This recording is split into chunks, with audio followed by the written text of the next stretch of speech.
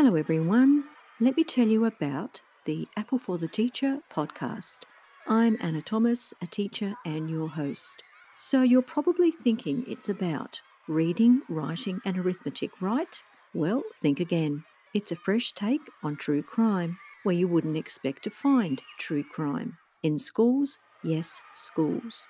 I will share with you the tragic and shocking stories I have uncovered in my own profession. You will hear stories about murder, abduction, school bus hijack, student disappearance, suicide, kidnap and ransom, school camp tragedy, the list goes on. So if you're looking for something a little different in the true crime genre, then Apple for the Teacher is for you. So join me as I present the bad apples. But until then, remember to be a good apple.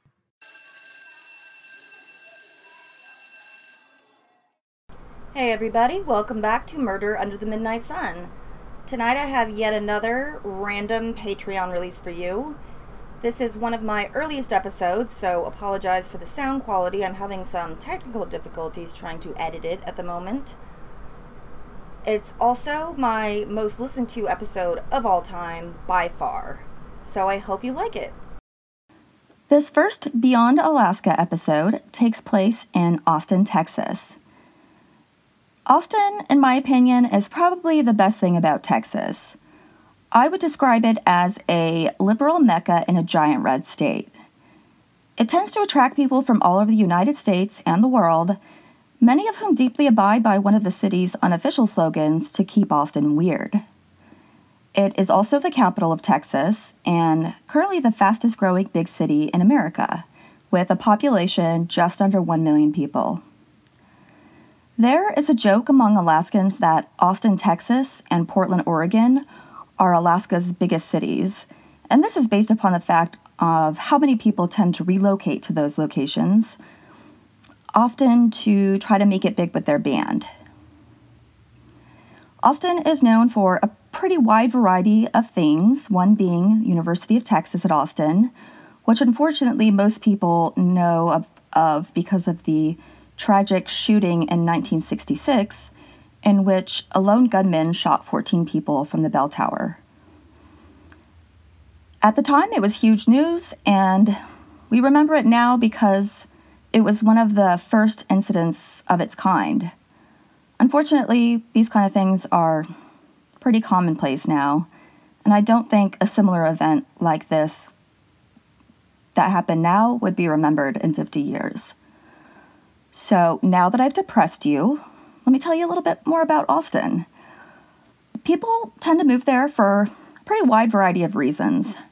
Some go for the hippie vibe, which they kind of love independently owned businesses, and they try to keep the big box stores out of there. And it makes the city really pretty. And there's also a bit of a tech boom that started there in the 80s, with a lot of big tech companies having offices there, such as Apple, Amazon, eBay, and many more. It's actually the main headquarters for the Dell Corporation, and the founder of Dell actually was living in the same neighborhood where this story takes place, if that will give you a hint of how wealthy the people involved in the story were. It's a pretty diverse population. People from all walks of life live there, but they seem to live together in harmony because it's actually one of the safest big cities in the United States. And I saw that it was just voted this year as being the best place to live in the United States. And if Hawaii didn't exist, I might have to agree with that. It is a lovely city. Probably the thing that it's most well known for is its live music scene. It promotes itself as the live music capital of the world, and I'm honestly not sure how one would quantify that, but there are many, many music venues, and they also have Austin City Limits, which is a huge music festival that takes place there every fall. And this festival attracts around 500,000 people, and from personal experience, that is way too many people to be in that small park. There's often huge bands playing at this festival, but It might take half an hour to walk 100 yards to get closer to the stage. And Austin is also known for the South by Southwest Festival, which is a citywide film, music, and media festival that takes place every spring. This would involve live music being played at various venues, and tech companies doing presentations, and lots of film premieres. I have never had the ability to make it to this, but I would love to go one year just for the film premieres alone. And one last thing that might surprise you is that Austin has the largest urban bat population in North America. They have bat season several months a year, where every night during the season, a huge group of bats flies out from under the Congress Avenue Bridge and flies off into the night sky. And when I'm saying a huge group of bats, I mean over 1 million bats.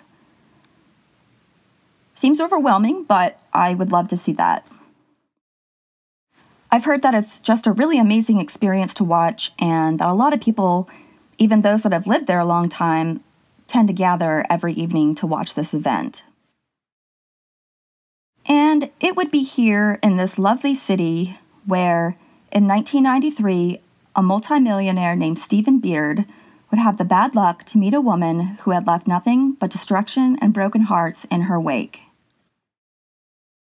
So sit back and relax, pour yourself a glass of Courvoisier, and I'll tell you the story of Celeste Johnson, the gold digger from hell.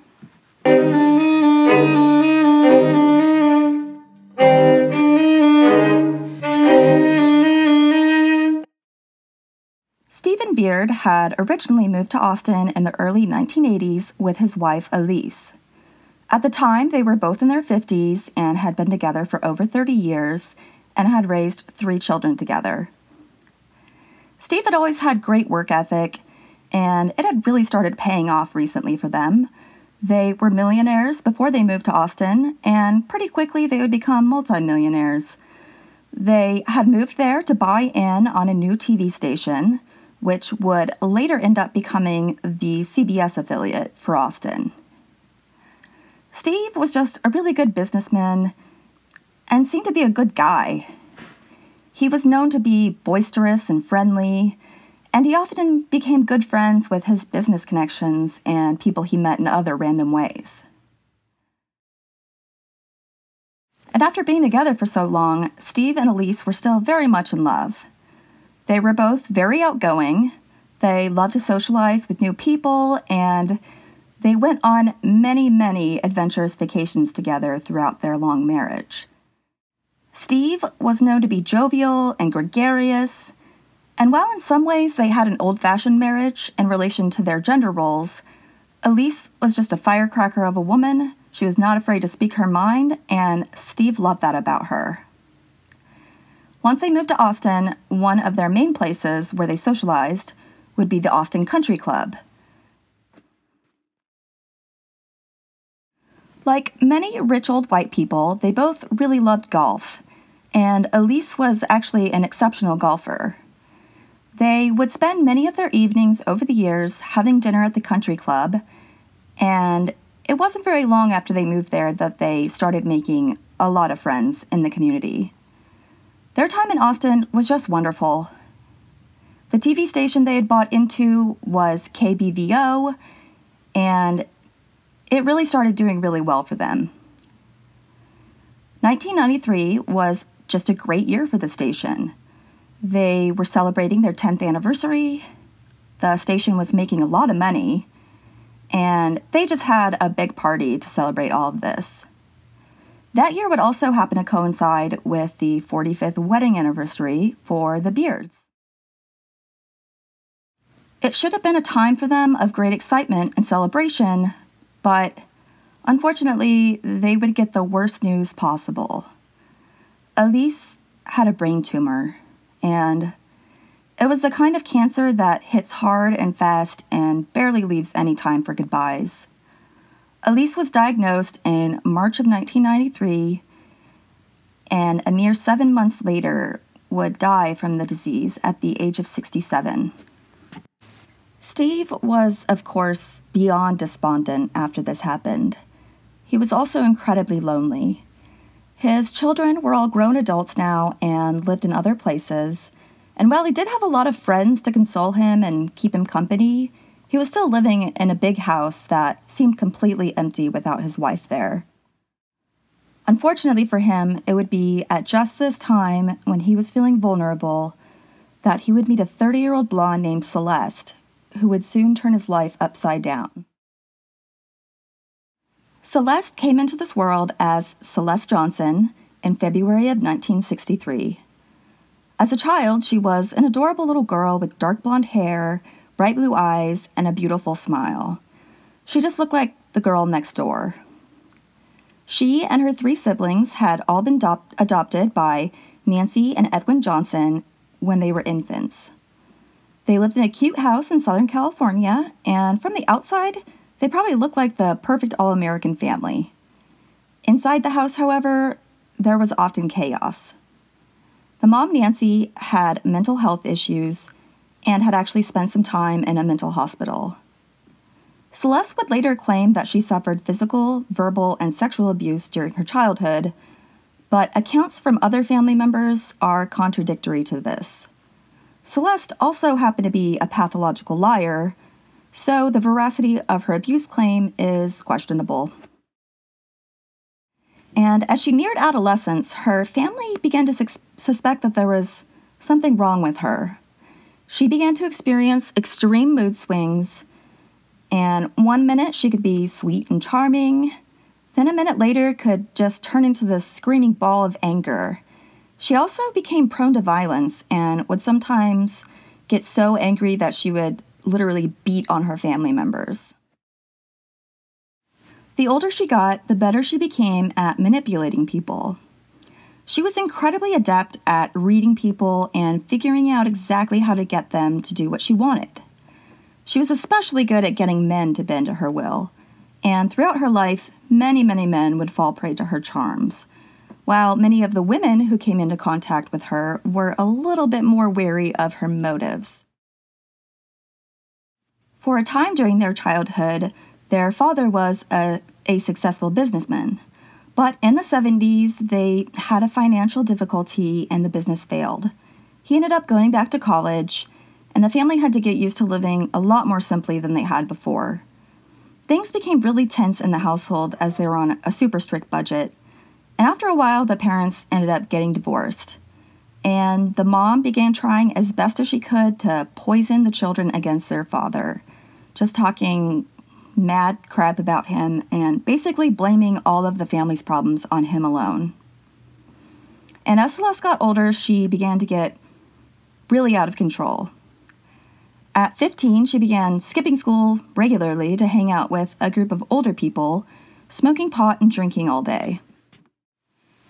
And it wasn't long before she was dating a 17-year-old guy in the group named Craig Bratcher. By this time, she had begun to mature into a lovely young woman. She was no stunning beauty, but she was pretty, she had a bright smile, and she just had some magnetism about her that drew people into her, and they just wanted to be around her, and of course, guys wanted to date her. As she was nearing adulthood, it became obvious that she had a major impulse control problem. One day, she was riding in Craig's truck with him, and she got so mad at him that she jerked on the wheel and caused the truck to roll, which completely destroyed it. Somehow, he forgave her and kept dating her.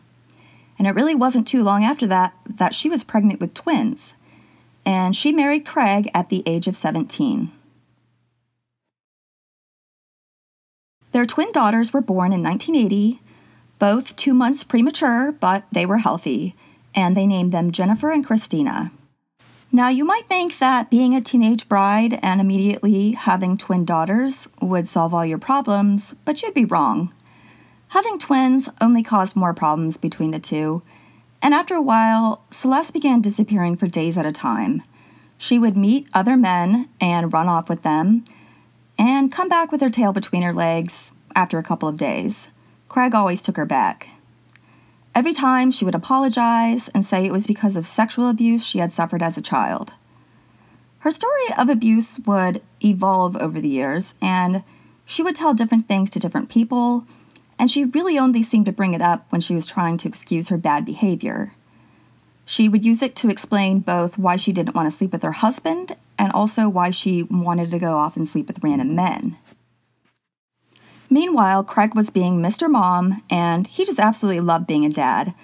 He loved and cherished his daughters and took as good of care of them as he could. Celeste, on the other hand, seemed to view them more as an accessory, and she used them when she needed to. Her mother-in-law once heard her tell somebody that one of her daughters had died to explain why she was late on completing something. Her mother-in-law was, of course, disgusted by this, and Craig's family really never liked Celeste. They thought she was bad news. By 1982, the couple was divorced, and Celeste was now a single mom, and she wasn't even 20 years old yet. For a while, she had a roommate named Gail. That is, until Celeste began to act super weird and possessive, and Gail felt like she was living with her mom, who always wanted to know where she was. When Gail decided to move out, Celeste did something that would become a trademark of hers throughout life. She called the police and claimed that Gail had stolen from her. Luckily, there was absolutely no proof and no charges were filed. Gail quickly left the area so as not to ever see Celeste again. During this time, Celeste's life was in constant flux. Sometimes she would put her twins in foster care for a few months to get a break, or she'd get back together with Craig and dump him again the next day, and she had many roommates over the years. At one point, her father was her roommate, and like Gail, Celeste became very controlling over him, and when they argued over this, she decided to call the cops and report sexual abuse he had done on her as a child. But nothing ever came of this. For a while after Craig, she was engaged to another guy, and she ended up cleaning out his bank account and basically disappearing. She then moved off to Arizona with Craig and the twins, and not too long after getting there, she gave birth to another daughter, which she abruptly put up for adoption. The people that adopted the baby gave her $10,000 after she lied to them that she needed it for medical bills. She just kept it. She soon would meet another man named Harold Wolf that she fell for. He was a handsome Air Force man, and he really wasn't as into her as previous boyfriends had been, but after a brief time of dating, she claimed to be pregnant, so he decided to do what he thought was the right thing, and he married her. Within a short time after this, she claimed to have a miscarriage. While she was living in Arizona at this time, she had a job where she met an older female coworker named Lou Thompson. Lou would become one of her closest friends at the time and would actually become sort of a mother figure to Celeste. And she listened to everything Celeste told her and believed everything. Celeste was the kind of person who was always venting and complaining about something, and Lou just ate it up. She kind of just wanted someone to take care of. Celeste claimed that her husband was abusive and a bad father, and Lou decided that she and her husband would take care of the twin girls on a regular basis. And this would last for actually a couple of years. The twins would spend several days a week at the Thompsons, and they were spending every summer with their dad in Washington. And this was actually a time of pretty good stability for the twins, and they would not experience this level of stability for much longer after this ended. The twin daughters had very different feelings towards their mother. Jennifer hated her, and she really preferred to live with her dad. However, Christina kind of felt like she was Celeste's caregiver, and she would have panic attacks if she wasn't around Celeste because she was worried something bad would happen. Celeste was still with Harold, and he kept trying to break up with her, but every time he mentioned it, she would threaten suicide. And one time she even called the police on him, claiming domestic abuse, and showed them bruises that she had given herself.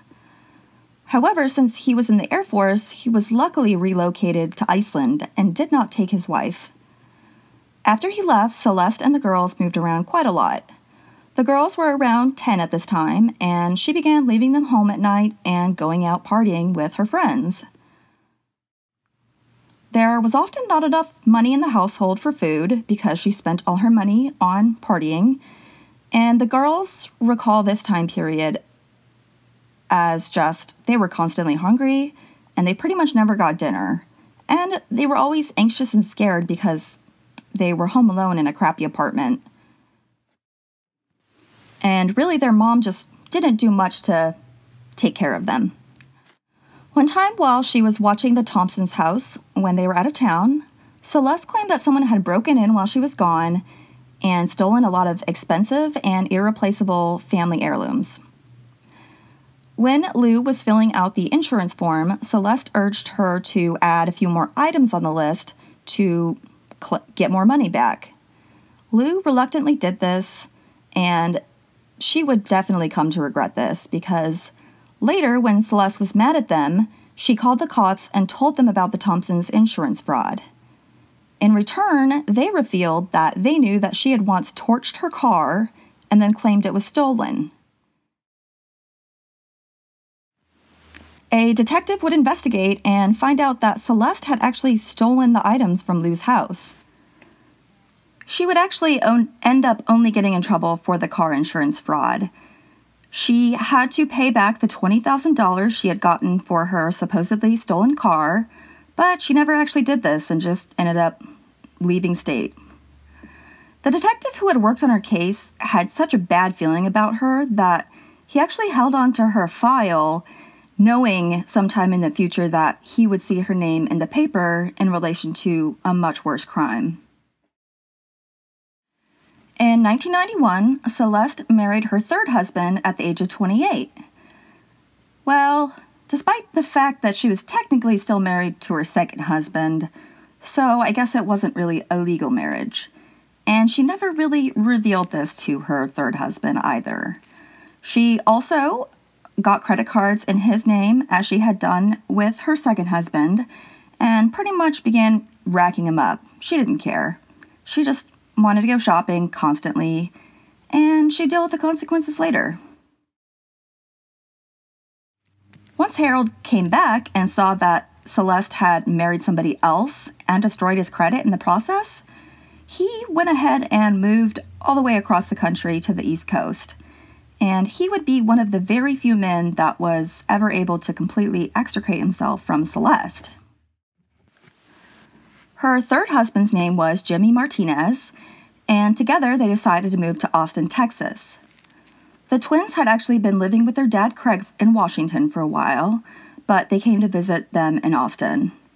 While there, she ended up manipulating Christina into staying with her, though Jennifer was all too happy to go back to her dad. Celeste also didn't technically have custody of Christina, so this was a bit on the illegal side.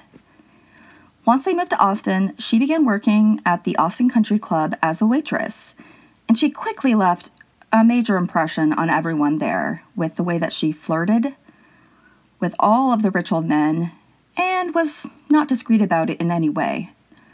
She also didn't really let being married stop her from going out partying and dating other guys.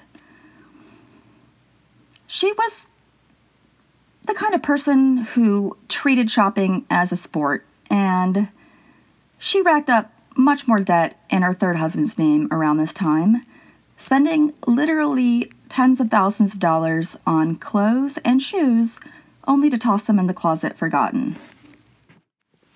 She also developed this nasty habit of claiming to have cancer in order to get money and sympathy and other things. She used this several times to convince people to watch her daughter while she was supposedly getting medical treatment. During this time, she was still having a custody battle with her ex, Craig, and he ended up winning custody, but he let Christina stay with Celeste because she was just very anxious when she was away from her mom. Jennifer stayed with Craig, though, because he was just an actually good parent, and he was now remarried to a woman named Catherine, who was also wonderful to her. Very soon after Celeste started working at the Austin Country Club, she met Steve Beard, who was fresh off of losing his wife and really wanted company. He decided to hire her to be his house manager, and he wanted somebody to just kind of run the house for him. But mostly he really wanted a young woman to live with him because he was super lonely.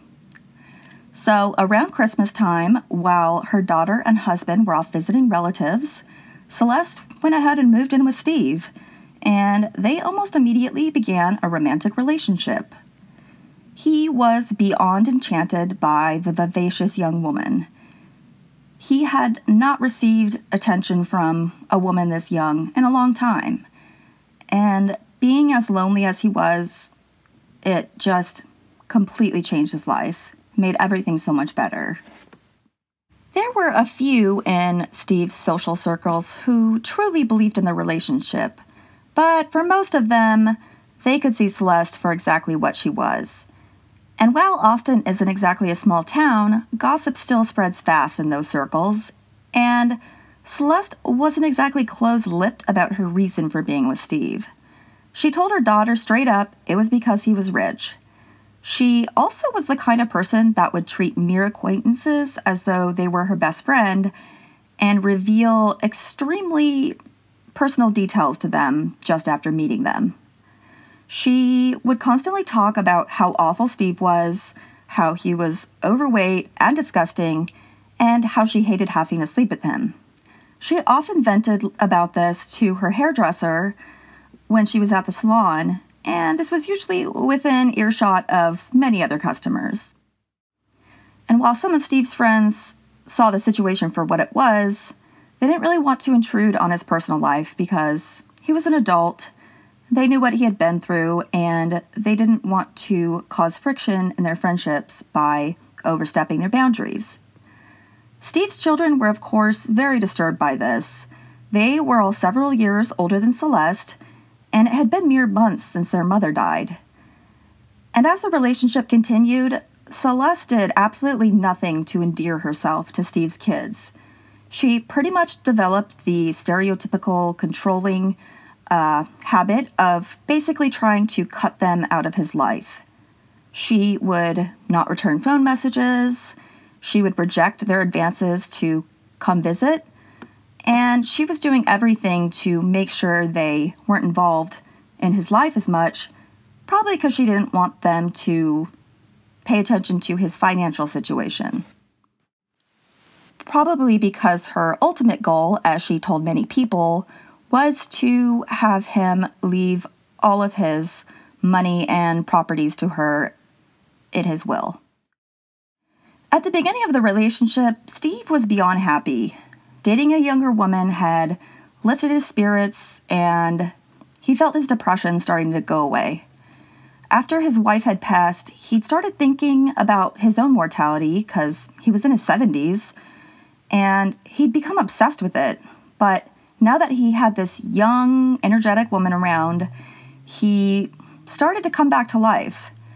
He had been overweight for several years, but with Celeste urging, he started to actually eat healthier and lost quite a bit of weight. So, based on that, that's one good aspect to the relationship. And another was when Christina came back to Austin after Christmas, she moved in with them, and she and Steve quickly bonded. He was more than happy to have a child around to spoil because it had been over 20 years since his own kids had moved out. At first, Celeste had tried to be on her best behavior around the wealthy circles, but it wasn't really long until some of them began to get a glimpse of her real character. She would often complain to longtime friends of his that he was a fat slob who disgusted her. She kind of seemed to lack total self-awareness in these situations and had absolutely no filter on the words that came out of her mouth. Several months after they started dating, Steve sold his shares in the TV station for $16 million. And within a few months, in the spring of 1995, a little bit over a year after meeting, he and Celeste got married at the Austin Country Club where they had met. Steve did have enough presence of mind to have Celeste sign a prenup prior to the marriage, and this was based on the length of the relationship. So if they got divorced before 3 years, she would get nothing. He, at this time, unknowingly made his death even more enticing by adding in a stipulation that Celeste would receive much more money if she stayed married to him until he died. And it didn't have to be because of natural causes. So she would sign the prenup and pretend to be fine with it, but then spend the next few years getting as much money out of him as she could, urging him to change his will, and of course, plotting his murder. Yet again, she did not let marriage slow her down. She instead began mixing sleeping pills into his dinner so that he would fall asleep and she could go out partying.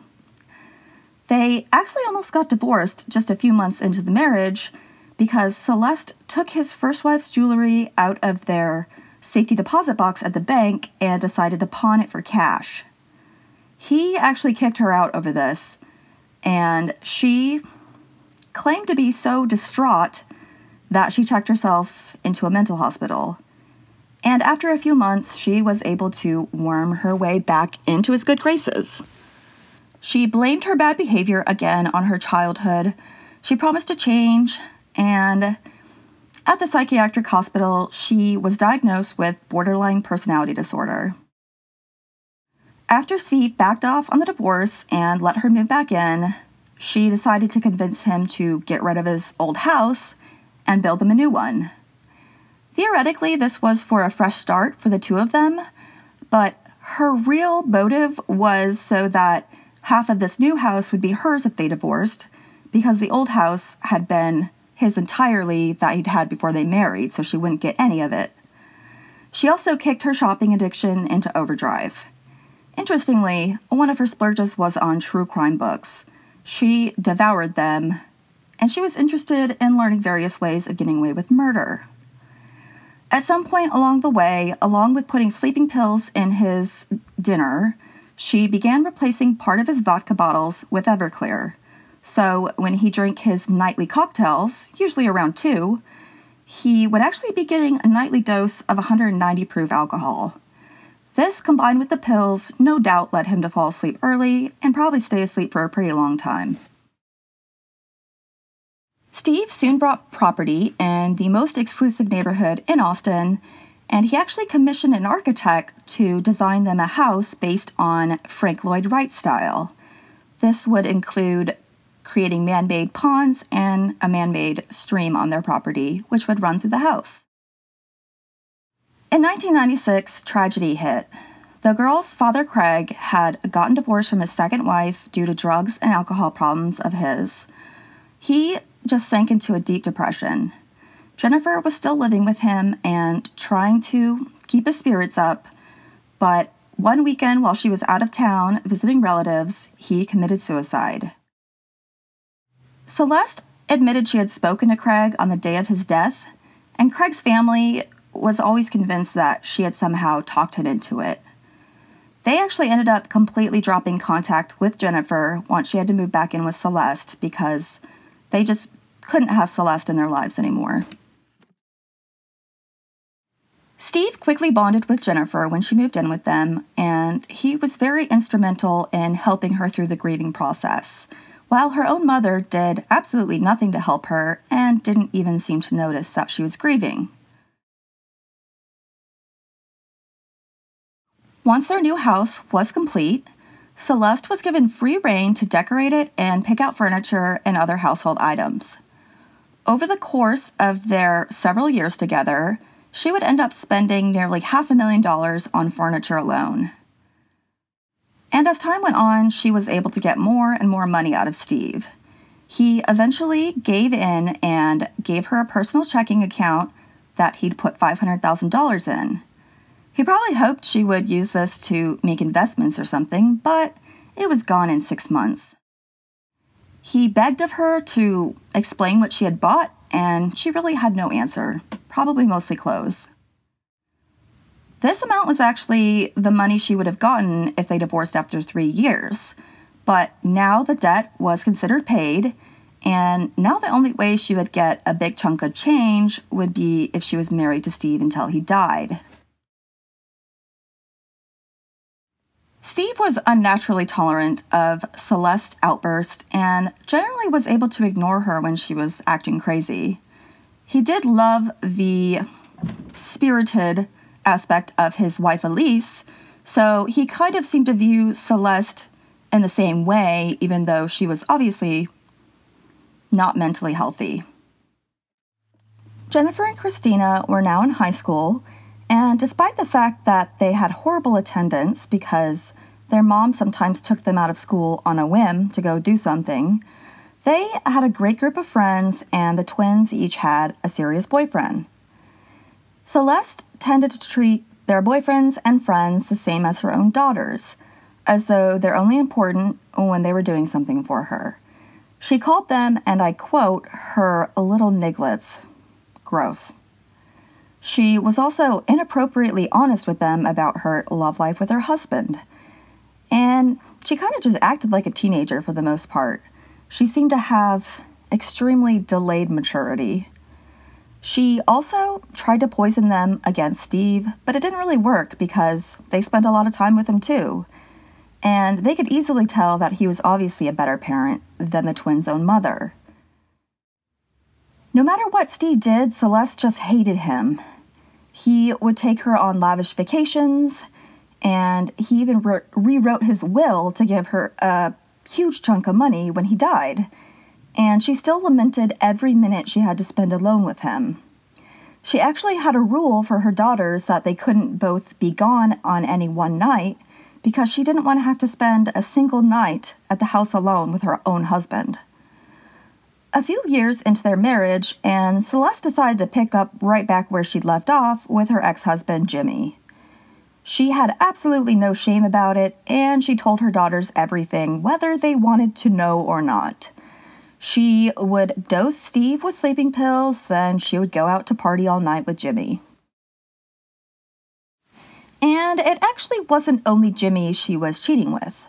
On one girls-only trip that she took with her friends and her daughters, she met 2 businessmen at a bar and left with them for the night. She came back the next morning with no explanation. Soon after this was the girls' 18th birthdays. Celeste decided to throw a massive expensive party that cost tens of thousands of dollars. She invited pretty much everyone she knew, including Steve's friends, her friends, and the daughter's friends. She invited everyone but her own husband, Steve. Her ex, Jimmy, was actually there, and they danced together in front of everyone all night, including many of Steve's friends. They were looking way too cozy, and it actually made a lot of the partygoers really uncomfortable, and they'd leave. Soon after this, Steve found out about the party pretty quickly after he got his credit card statement, and he also found out that Celeste had secretly spent hundreds of thousands of dollars out of his personal account, pretty much by forging his signature on checks. And somehow he had found out about her affair. He was ready for a divorce. Celeste did the rational thing that she'd often done when she might be broken up with and threatened suicide if he divorced her. This incident would land her in a psych hospital, and there she would meet the person who would become the third point in a love triangle that would turn deadly. When Tracy Tarleton came to the psych hospital, she was a lonely gay woman in her early 40s whose life was in a downward spiral. She had been raised in an extremely dysfunctional household and had endured years of physical and sexual abuse from her parents. Her mom was a severe bipolar alcoholic who took her anger out on her kids, and her dad just ignored the situation and did absolutely nothing to help his kids out. Her mom got drunk basically every night and would scream at the kids. Fortunately, Tracy had 2 good brothers that took care of her as best as they could, and they allowed her to hang out with them, despite the fact that they were both several years older than her. Because of this, she grew up to be a tomboy and developed a love of firearms at a young age. They were in Texas, after all. She also had a deep love of animals, and she'd be surrounded by animals her whole life. On the outside, her family seemed perfect. Her dad was a respected attorney, he made really good money, and her mother was friendly and social. And they lived in a really wealthy neighborhood in Fort Worth. However, behind closed doors, it was an absolute nightmare for the young girl. She just wanted to be loved, and she received none of it from her parents. This childhood would cause great damage to her self-esteem and would contribute to her lifelong mental health and substance abuse problems. After a childhood of tagging along with her brothers outside, she grew to love the outdoors, and she would spend many summers at a camp for children of wealth, and she would later become a counselor there. Side note, this is actually the camp where George W. spent his childhood summers. At the camp, she was known to be kind to everyone, and she was much loved. She had a generous spirit, and she was the kind of person that was always there for anybody that needed someone to listen to them. Unfortunately, no matter how many friends she had or how many people liked her, she still suffered from terrible self-esteem. She never really felt like she fit in, and she didn't know why. She knew that she was different from the other female counselors who were stereotypically feminine, but it wouldn't be until college when she'd figure out why.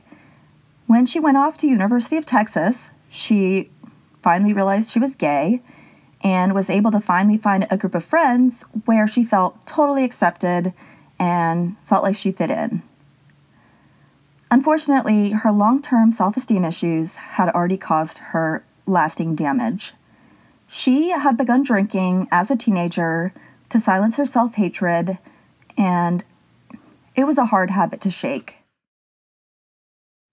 She was at college at UT Austin in the late 70s, which was a lot more open-minded than the rest of the country, but she still experienced rejection and judgment from former friends once she came out of the closet. College can be a really hard place to be if you're trying to avoid alcohol. It was basically always around. Many of Tracy's friends were hard partiers, and she just really had a hard time saying no. When she drank, all of her internal angers tended to come to the surface, and she could switch from being a cocky drunk to being an angry drunk in a minute. And she would get into many fistfights during this time. She was just unable to control this side of herself, and she would drive away many people she cared about in her life over the years. Due to this drinking, she just couldn't stop for anybody. Her wild, youthful lifestyle wreaked havoc on her mental health and on her schooling. She was getting terrible grades, and she attempted suicide around this time before finally getting sober and going back to school. She ended up becoming a biologist and worked for a long time for a nonprofit that was focused on bat conservation. At this job, she was able to travel all around the world to see the environments of different bat species, which was just perfect for her. She left that job after several years due to a small miscommunication combined with her anger issues and her inability to apologize for a mistake she had made. She would go on to be a manager at the Book People indie bookstore in Austin, and she fell off the wagon after several years sober. She kept trying to get back on it, but it was just so hard. And her life once again began to become unmanageable and tumultuous due to her drinking. For a while, she was able to focus at work and got many promotions and was much loved by her coworkers and the people she managed. But she began to drink more and more, and it turned into sort of a nightly thing.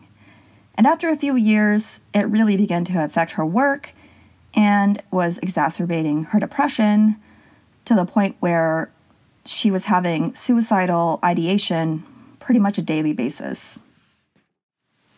One night, when she was feeling particularly bad, she called friends for help and said that she was playing Russian roulette. They picked her up and took her to the psych hospital. Unfortunately, this fateful decision soon led her to meet Celeste Beard, who would begin to manipulate her into even more self-destructive decisions. In hindsight, Tracy would later realize that Celeste probably had her number the moment they met. Celeste had always had this amazing knack at keying in on people's weaknesses and exploiting them. And in Tracy, she saw a woman who was desperate for love and friendship, and whom immediately seemed to be enamored by Celeste, even while in the depths of an intense depression. She was the perfect mark for sociopaths like Celeste, who had no qualms at all about exploiting the vulnerable. While Celeste was at the hospital, she gave no real indication that she was there after threatening suicide. She once again was running her daughter's lives, and she made them and her friends bring her meals every day. While Celeste's kids' lives were wrapped around her needs and were greatly affected by her apparent suicidal tendencies, Celeste didn't even bother to pretend that she was actually depressed. It was all so obviously a ruse to entrap Steve, and she even said as much to her daughters and their friends. She basically treated the psych hospital like a dormitory and frequently threw her money around to bend the rules. From the first time that she spoke to Tracy, the manipulation had begun. She began to slowly convince Tracy that Steve was awful and abusive, and that she was scared of him because he was powerful and she could never leave him. Tracy's natural tendency to care for people and take care of people led her to just want to be there for Celeste. She thought Celeste was a victim of abuse, much like herself. She never suspected that Celeste was in fact a bitch in sheep's clothing, who spent her life manipulating every single situation to better suit herself. Celeste's lies deepened to make her appear even more sympathetic. She claimed sexual assault from a multitude of men in her past, including relatives and ex-husbands. Celeste explained that she was suicidal because of this past abuse and because of her current abusive and powerful husband. Tracy believed everything she was told, and while meeting Celeste had boosted her spirits, she thought she was a kindred spirit, the new friendship was really distracting Tracy from the prime reason she was at the hospital, to get better. The two women spent a lot of time together, and the hospital staff was a little concerned, especially since Tracy spent a lot of her therapy talking about Celeste's problems. However, it was a short-term intensive care hospital, so they would both soon leave and go on to long-term care.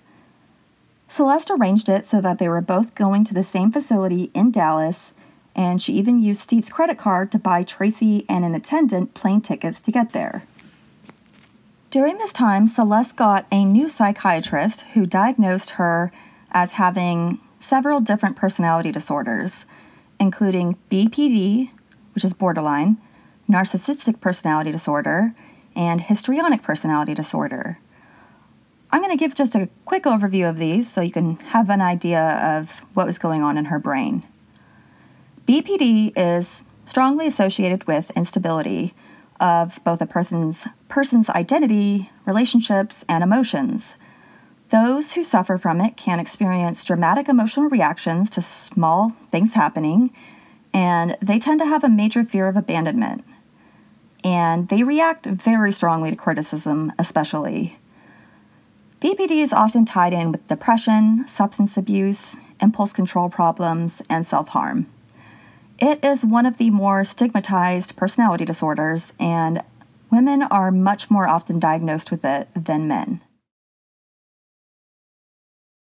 NPD is characterized with an inflated sense of self, a need for attention, lack of empathy, and lack of self-awareness. Those who suffer from NPD may never actually seek help for it because they often are not self-aware enough to realize that they have a problem. They value themselves above others and often manipulate others to better their own situations. Commonalities with BPD is that NPD sufferers are not tolerant to any sort of criticism because they have a fragile ego, and they would probably also react with extreme emotion to any sort of criticism, no matter how small. HPD also involves an extreme need for attention, which is often achieved by dramatic or overly seductive behavior. A sufferer may not be able to put their own problems in perspective, and the slightest failure can seem like the worst thing that's ever happened. They may blame their problems on others and also manipulate others to achieve the attention and acclaim that they want. A sufferer can also be seen to be extremely emotionally shallow, which may cause them difficulty in maintaining relationships. HPD is a diagnosis more commonly given to women, and there's actually a strong link between HPD and antisocial personality disorder, which, as most true crime fans know, is a personality disorder that's common in psychopaths. A person with ASPD can completely lack empathy, and they have strong egotism as well. But the aspect that differentiates it from similar PDs is that many ASPD sufferers just don't care about laws or rules at all, and they'll often end up with long rap sheets. While ASPD sufferers also often manipulate others for their own means, they often go beyond the previously mentioned PDs because they can become aggressive and violent. BPD, HPD, and ASPD have been seen to run in families. However, out of these, ASPD seems to have the strongest genetic link. The other two seem to be present in both those that live with biological relatives with the disorder, and often also in those that live with non-biological relatives with the disorder, neither of which really seem to be the stronger determinant in who will end up with it. For Celeste, who was raised by a non-biological mother who seemed to have either BPD or both, it seems as though she may have had a genetic predisposition towards one of these disorders, which was possibly exacerbated by her adoptive mother's personality. It is interesting, however, that out of all of the 4 children that the Johnsons adopted, Celeste was the only one to grow up with any significant mental health issues. While Celeste does seem to have aspects of all 3 disorders, she seems to lean more into the NPD and HPD categories. And based on her previous behavior and what is still to come, it wouldn't be that big of a leap to also place her in the ASPD category as well. Celeste and Tracy would end up at a place called Timberlawn in Dallas. It's well known for being an excellent treatment center for sufferers of PTSD. Tracy had a long history of PTSD from childhood, and this had led to her having her bad substance abuse problem as a teenager and throughout adulthood. The comparison between these 2 women is fascinating. While Celeste definitely has some mental health issues, she seems to lack the self-awareness of her actual issues and instead presented herself as someone with depression. On the other hand, Tracy was all too self-aware of her own issues, which did lead to her depression. On one of the counselor's assessments of Tracy, she listed one of her goals at the facility as to begin to like herself, which is heartbreaking. Once both women were at the same facility, Tracy continued with a pattern she had throughout adulthood in which she based her happiness on another person's love and acceptance for her, instead of learning to love and accept herself. Before too long, Tracy was head over heels, and Celeste claimed to feel the same. Celeste also claimed to have OCD, and she said she was obsessed with keeping everything perfect and clean at all times in her house. But this actually only really applied to the parts of the household that guests would see. Behind closed doors, she was completely fine leaving rooms in total chaos, which is a pretty good metaphor for her mind. Celeste had also continued to magnify her supposed childhood abuse and told counselors they're an even worse story than she had told anyone yet. She also told them a lie she had pretty much told everyone her whole adulthood that she had graduated from Pepperdine when she hadn't even gone to college. She also continued with her other favorite lie and told everybody she was a cancer survivor. She had told this to different people throughout her life for different reasons, and the type of cancer always changed. Yet again, counselors noticed the women spending all of their time together. Romantic fraternization was, for obvious reasons, prohibited, but they didn't care. They were spending all of their time together like best friends. Even other patients noticed, and Tracy, again, would continuously talk about Celeste's problems when she was supposed to be working on her own. Other patients noticed that Celeste didn't even really seem focused on treatment or care to be there. And whenever she would talk in group therapy, she seemed like she was just telling a lie. And it seemed like she was completely unconnected from whatever story she was telling. And she was really distracting Tracy, who legitimately needed to get healthy. And Tracy was the kind of person that would bare her soul in group therapy. And again, attracted many friends in the facility, while Celeste was pretty off-putting. Celeste continued to pull the strings in her family, making her daughters drive the couple hundred miles to see her every week. And once they got there, she would send them to run errands for her. She was excellent at giving people the cold shoulder until they would beg to do her bidding, basically just to gain her favor again. She did this to her daughters all throughout their lives, and all of her husbands, and she did it to Tracy too. She would decide to be mad one day, then wait a few days before accepting Tracy's apology for whatever minor thing she may have done wrong. During a session, Tracy's counselor said that PTSD victims often make impulsive decisions during treatment. Tracy seemed to be doing this. She was basing her current and future happiness on the possibility of a relationship with Celeste. And Celeste was only continuing to pull the puppet strings to make Tracy hate Steve even more. When counselors urged Celeste to distance herself from Tracy, Celeste blamed Steve, saying that he was using his influence to keep them apart. After a while, Tracy realized that she had power too, and she could give Celeste the cold shoulder until Celeste begged forgiveness. She mistook this for Celeste really loving and caring about her, but in fact she was just a cog in Celeste's long-term plan, so Celeste needed her. Meanwhile, with Steve and the kids having the house to themselves, they were happy as clams, without Celeste around to mess their lives up. The girls were getting ready to graduate from high school, and they both had their serious boyfriends still, and they had a good group of friends that they hung out with regularly at the house.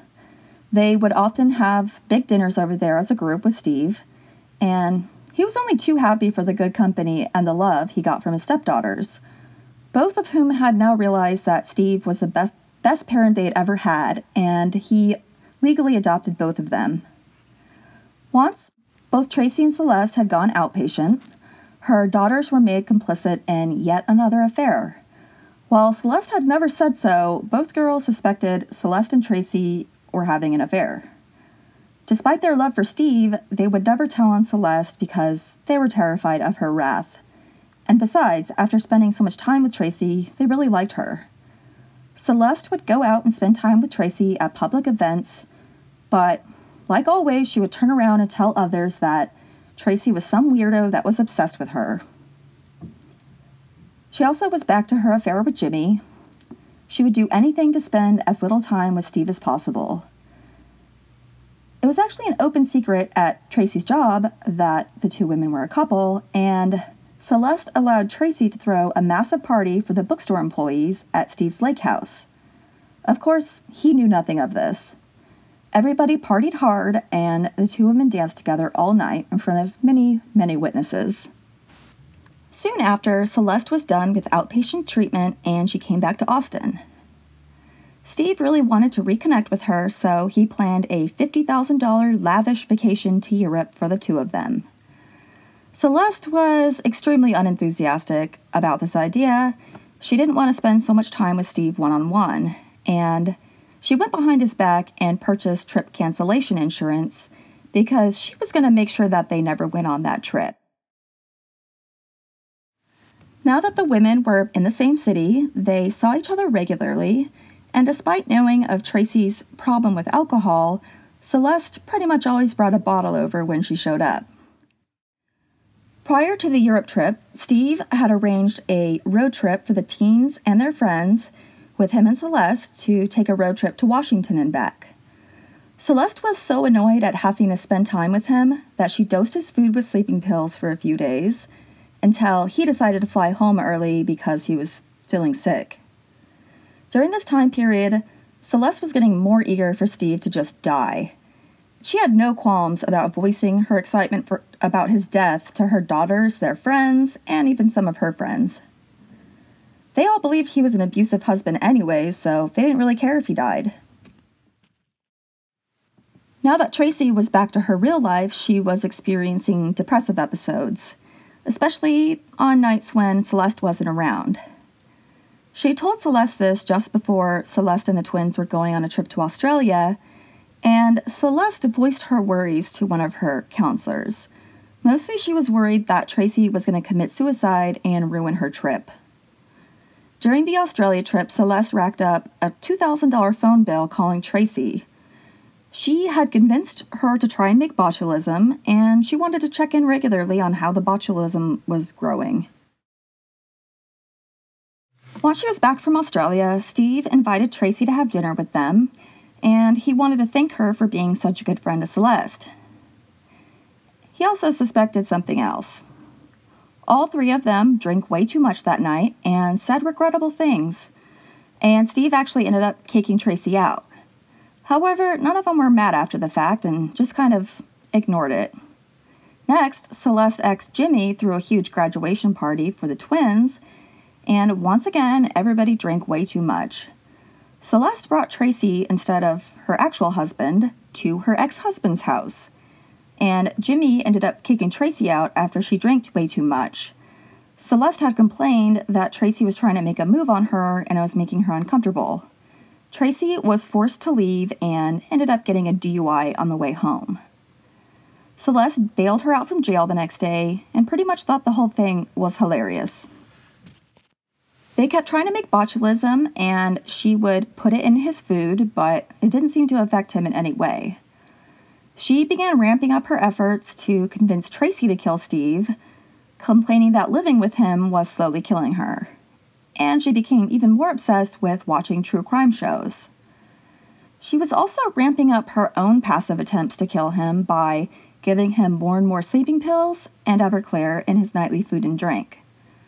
One night, Steve passed out, and Celeste called Tracy over.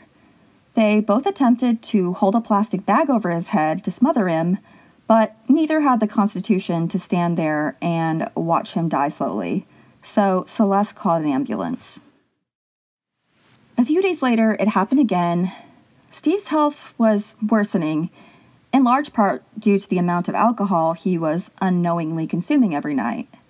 The doctor just assumed he was an alcoholic that couldn't admit how much he drank when he said he only had 2 drinks.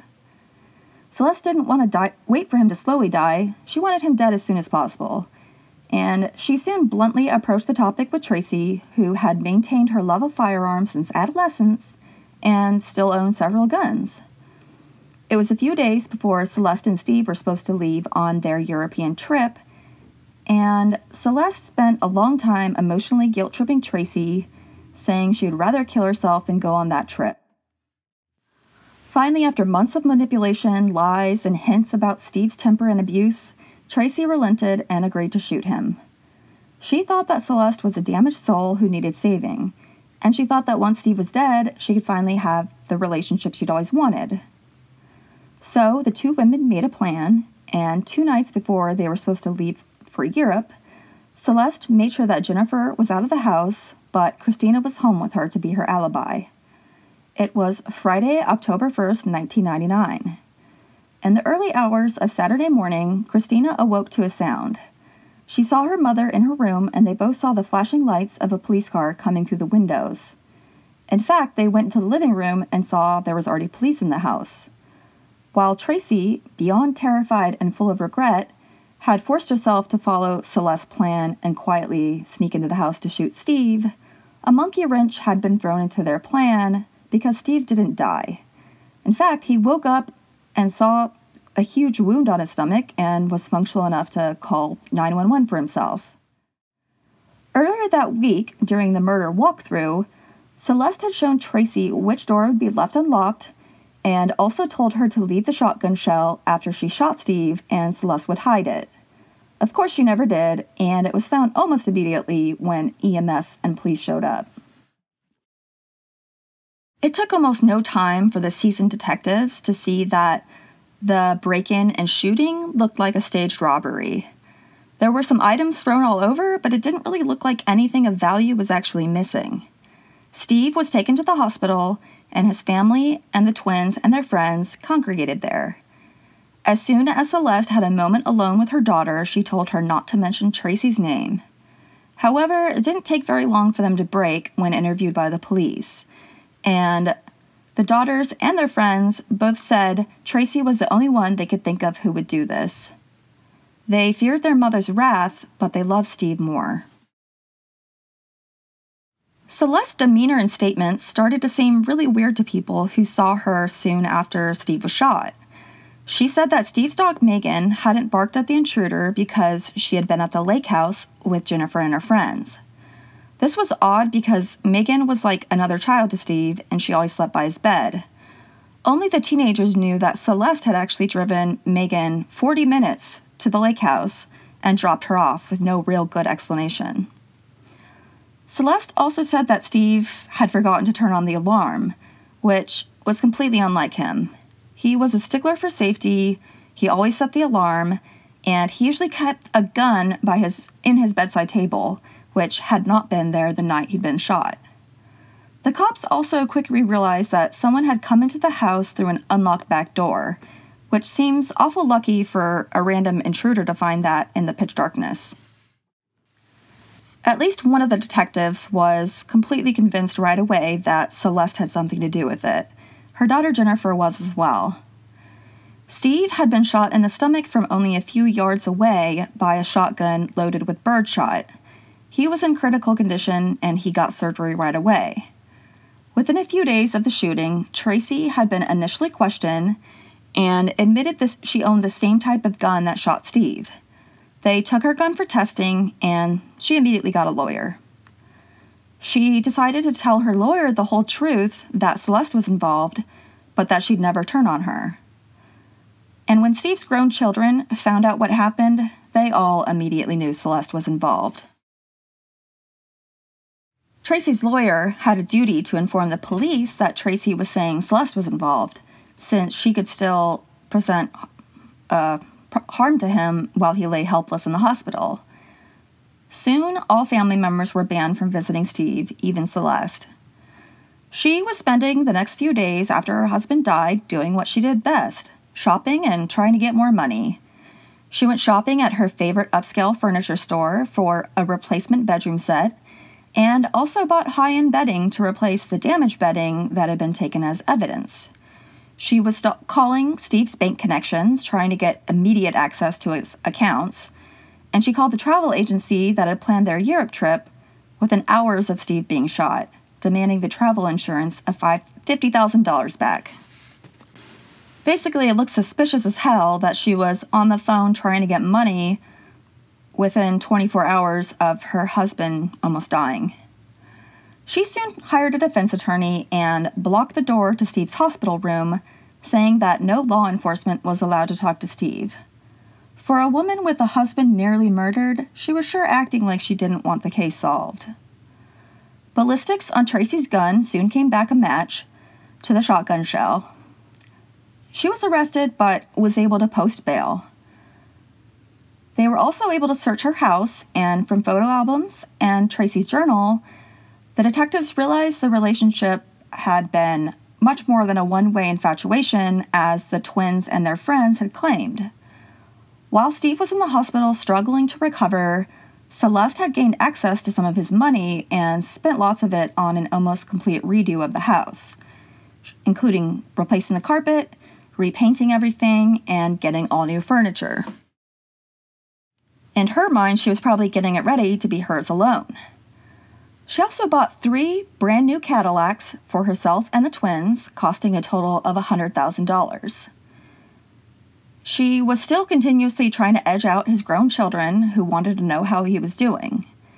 She had Steve sign a medical POA giving her control, and she wouldn't allow any information to be given to his 2 sons and daughter when they called in.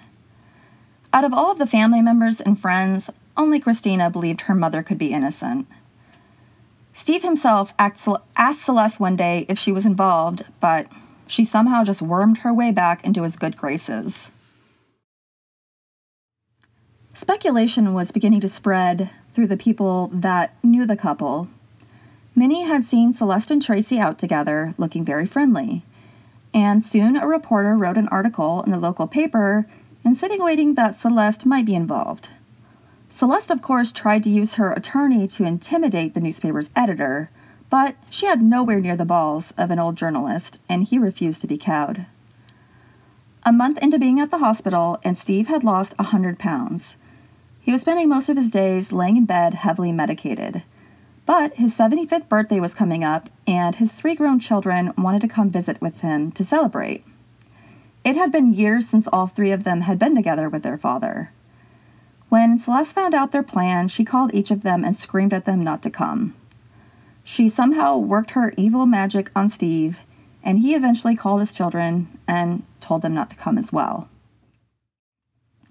Previously, when Steve's daughter had visited him in the hospital, Celeste had screamed at her that Steve didn't love her anymore and that she shouldn't visit anymore. Suffice it to say, she wasn't that great at playing it cool. A month later, Steve found out that yet again, Celeste had spent way more money than she was supposed to. She had also cashed checks that had come in the mail for Steve and kept the money in her personal account. This was yet another time during the marriage when alarm bells were going off, but he still refused to divorce her. While Steve had been in the hospital and Celeste had been renovating their house, she also had her daughters working on cleaning it out, including a huge hidden stash of paperwork such as credit card statements that she'd kept in the attic.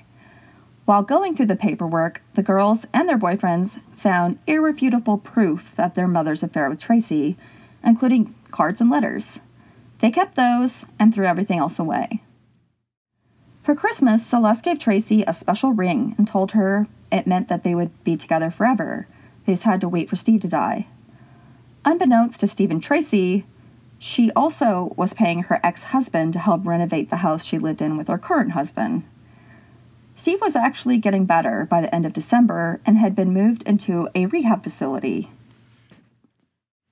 He was still at high risk for infection, though, due to the many skin grafts he'd had to repair the gunshot wounds. Celeste was determined for him to die, even knowing that this would obviously raise the stakes for Tracy. By mid-January, Steve was doing well enough to be discharged and go home. However, within a day or two, he was back at the hospital with some sort of skin infection. After a couple of days, he was getting worse and his temperature was rising. Soon after, he began to decline. His blood pressure dropped, his heart was racing, and he was quickly moved to the ICU. But it was too late.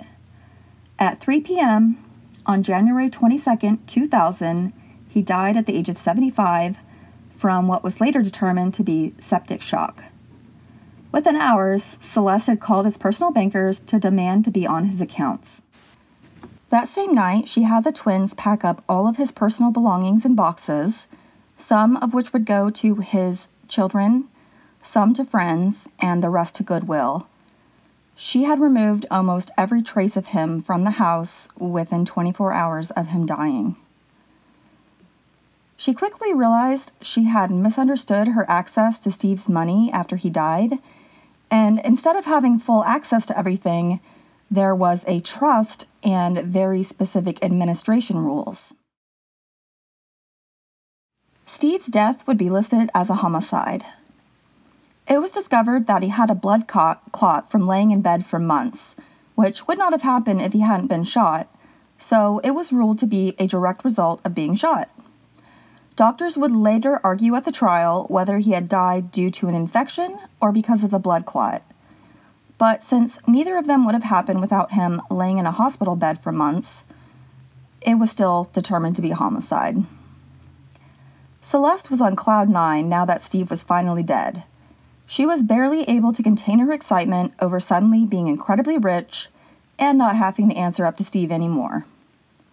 She tried her best to put on a sad face at his funeral, but when alone with her kids and friends, she let her happiness be known. And for somebody that was supposedly innocent, she sure acted worried about being accused. She talked constantly about how evil Tracy was and how unfair it would be if the cops saw Celeste as a suspect too. Nothing is more suspicious than mentioning yourself as a possible suspect before the cops even have. No one knew that she had still been meeting up with Tracy regularly since Steve was shot. Tracy was out on bail, and Celeste was trying to keep her calm over the situation. Tracy had previously promised she would never turn on Celeste, so Celeste was obviously keeping a close watch on her. The twins had caught a glimpse of their mother's phone and realized she and Tracy were still talking regularly. Sometimes she would even answer the phone in front of them, and they could tell Tracy was on the other end of the line. The bank was also highly suspicious of her and being far less generous with money than Steve had been. Ironically, it turned out that Celeste would have been much better off financially if she had just waited for Steve to die of natural causes. Once she called the bank trying to force them to give her money. She claimed to have breast cancer and screamed at the lady on the phone that she would, quote, cut off her own breast and send it to her. She was obviously having a hard time keeping it together. It was as if she had planned the murder up until Steve dying, but then expected to just have all of his money handed to her and no questions asked. She met with bankers who explained that she didn't have access to the trust, which was several $1 million, but that she would receive huge monthly dividends from it at around $15,000. They were correct to be worried about Celeste spending all the money. Since Steve was shot, she had now spent over $700,000, including many completely unnecessary luxury purchases, such as the 3 Cadillacs and an $80,000 diamond ring for herself. She had also cashed many checks sent directly to Steve, keeping the money for herself. After seeing her many frivolous expenditures, the bank decided to consider them to be part of the $500,000 nest egg she was supposed to receive in the result of Steve's death. She was desperate for more money, always more money. Despite the fact that she now owned 2 houses, several vehicles, and hundreds of thousands of dollars in personal belongings, she still wanted more. She even stooped as low as to take the money that her daughters earned at their part-time jobs. Less than a month after Steve's death was Celeste's 37th birthday, and she and the twins decided to go party in Houston for the occasion. She brought along an acquaintance named Donna, who was a receptionist where she got her hair done regularly. Donna had heard Celeste talk badly about Steve for a long time, but she really didn't care. Celeste was rich and could buy her things, and one thing that made them perfect friends is that they were both ruthless. Once they were in Houston, Celeste bragged about how she was, quote, fucking her way to the top, and then introduced Donna to her next conquest, a guy named Bubba. He was supposed to be loaded, but he was acting a little iffy about showing Celeste his mansion. Later that night, she brought Bubba back to the hotel room she was sharing with her daughters, her friend Donna, and her daughter's boyfriend. Her roommates were horrified to wake up to a very drunk Celeste trying to take Bubba's clothes off. He was not interested and left quickly. Later, she stalked him and realized he had actually lived in a very small apartment and was probably just lying about everything.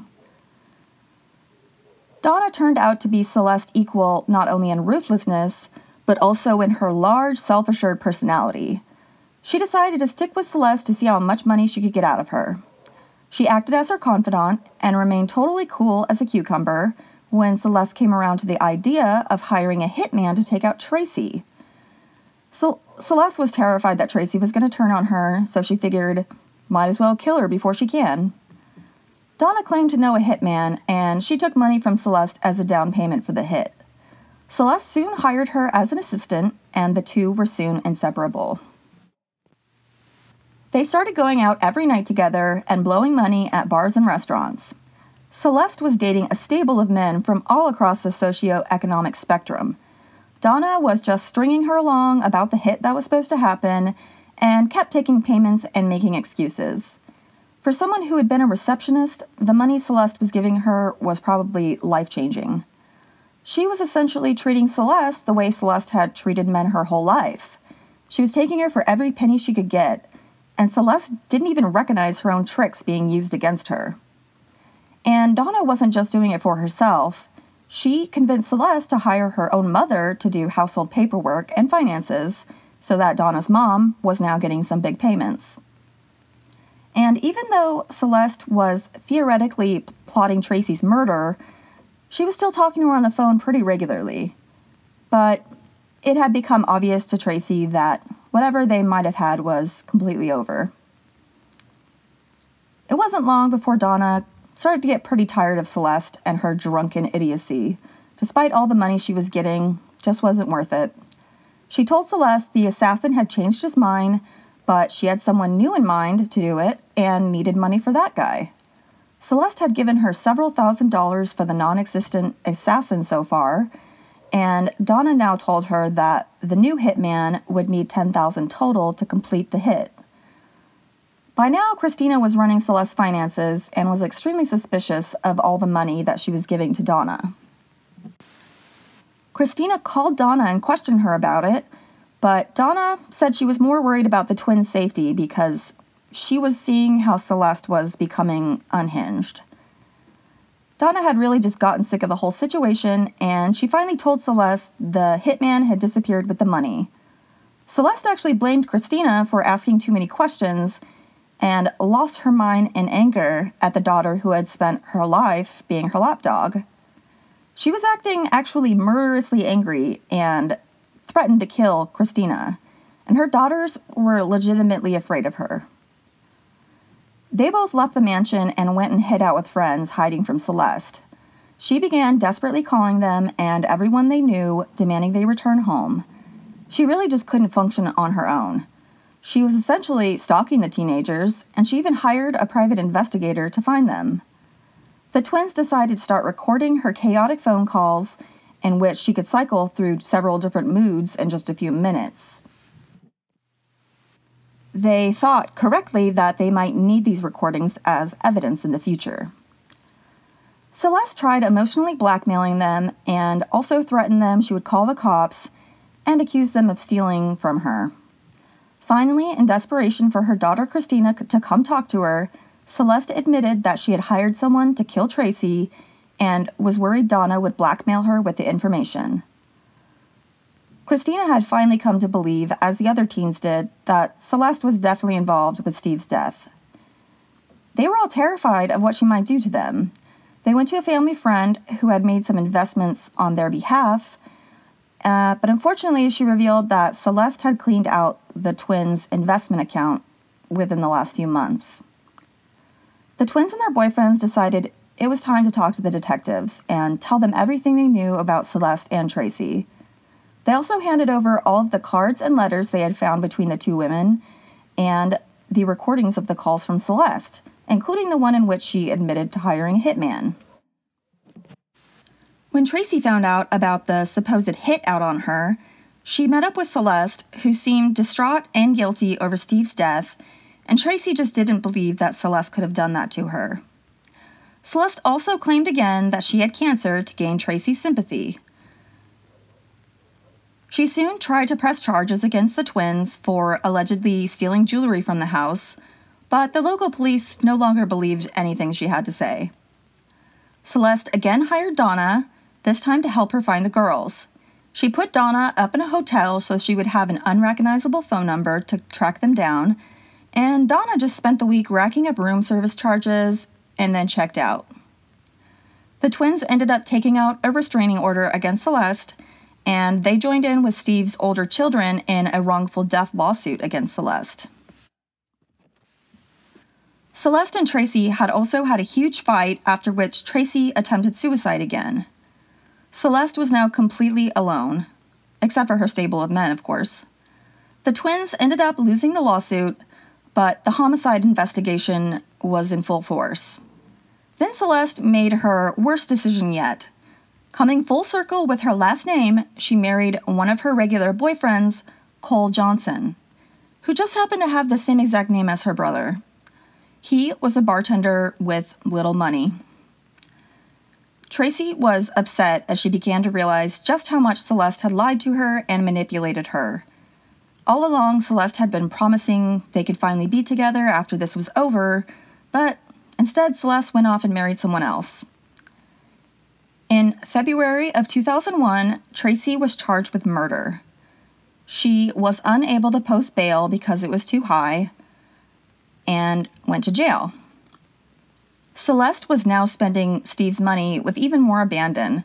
She bought a house with cash for $500,000 for herself and her fifth husband.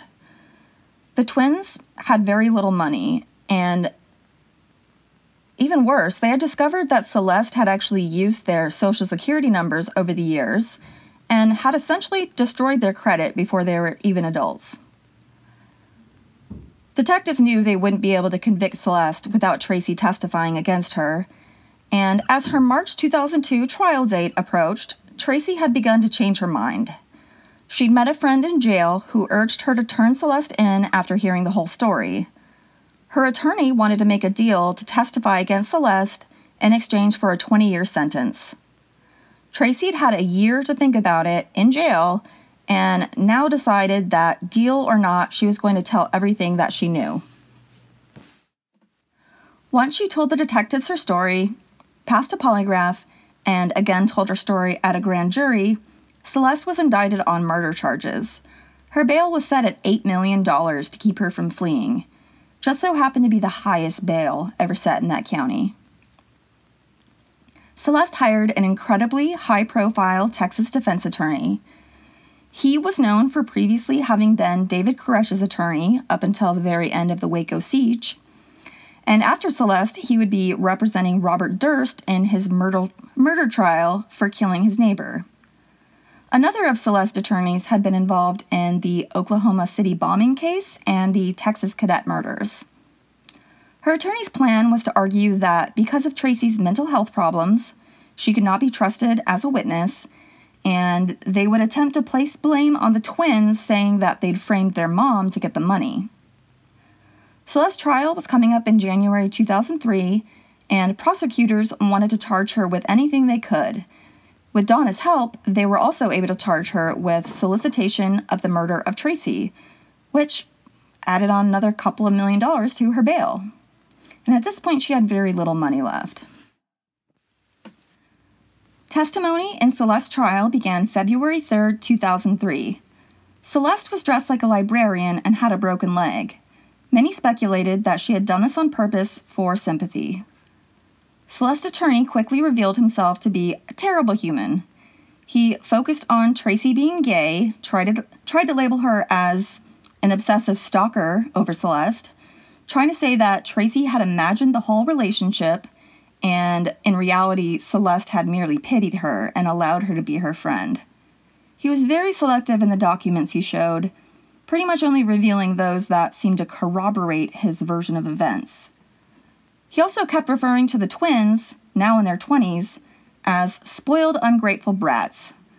He tried his damnedest, but in the end, he just came across looking like a bully. And while Celeste had tried to appear demure, she occasionally forgot herself and let her true nature flash across her face, which the jury definitely noticed. It was a long trial and involved over 100 witnesses. Despite all of the defense's attempts, their manipulation often backfired, and it made those that they were insulting, such as Tracy and the twins, actually seem more sympathetic. And vice versa. Witnesses that were defending Celeste often made her look much worse, including one who was a jailhouse informant and admitted on the stand that Celeste had given her money. Finally, after nearly 2 months of testimony, the jury was left to deliberate. After 3 days of discussion, they had decided on a verdict. Celeste was guilty of capital murder and guilty of injury to the elderly. It only took 1 hour of deliberation for sentencing. Celeste was given a life sentence for each charge, and she would not be eligible for parole for 40 years when she would be around 80. Both she and Tracy ended up in the same prison in Gatesville, Texas. Also there at the time were some other well-known murderesses, including Darlie Routier, who is well known for having murdered her 2 sons, and Clara Harris, who got revenge on her cheating husband by running him over multiple times in a parking lot. If you're interested in learning more about either of those cases, there are actually some excellent podcast episodes on both of them. The Generation Y podcast did an excellent episode about Darlie Routier, and the Once Upon a Crime podcast very recently covered the Clara Harris case, and it's pretty interesting. Celeste and Clara would become fast friends. They obviously had a lot in common. Tracy Tarleton ended up spending a decade in prison per her plea deal and got out on parole in 2011, and she still lives in Texas. Thanks again for listening, friends. Next time around, I promise you some Alaska murdery goodness, or something along those lines. Until next time, hope you're staying sane and staying safe during this fucked up fun time we are all experiencing together, apart. Good night. Good evening, friends. I'm Emma, the host of the True Crime Witch podcast. Join me every other week as we delve into everything murderous, mysterious, and downright macabre. You can find the podcast by searching the True Crime Witch podcast on all of your favourite podcast apps, and search for us on social media just using the True Crime Witch. Hope to see you there. Remember, friends, stay safe and stay spooky.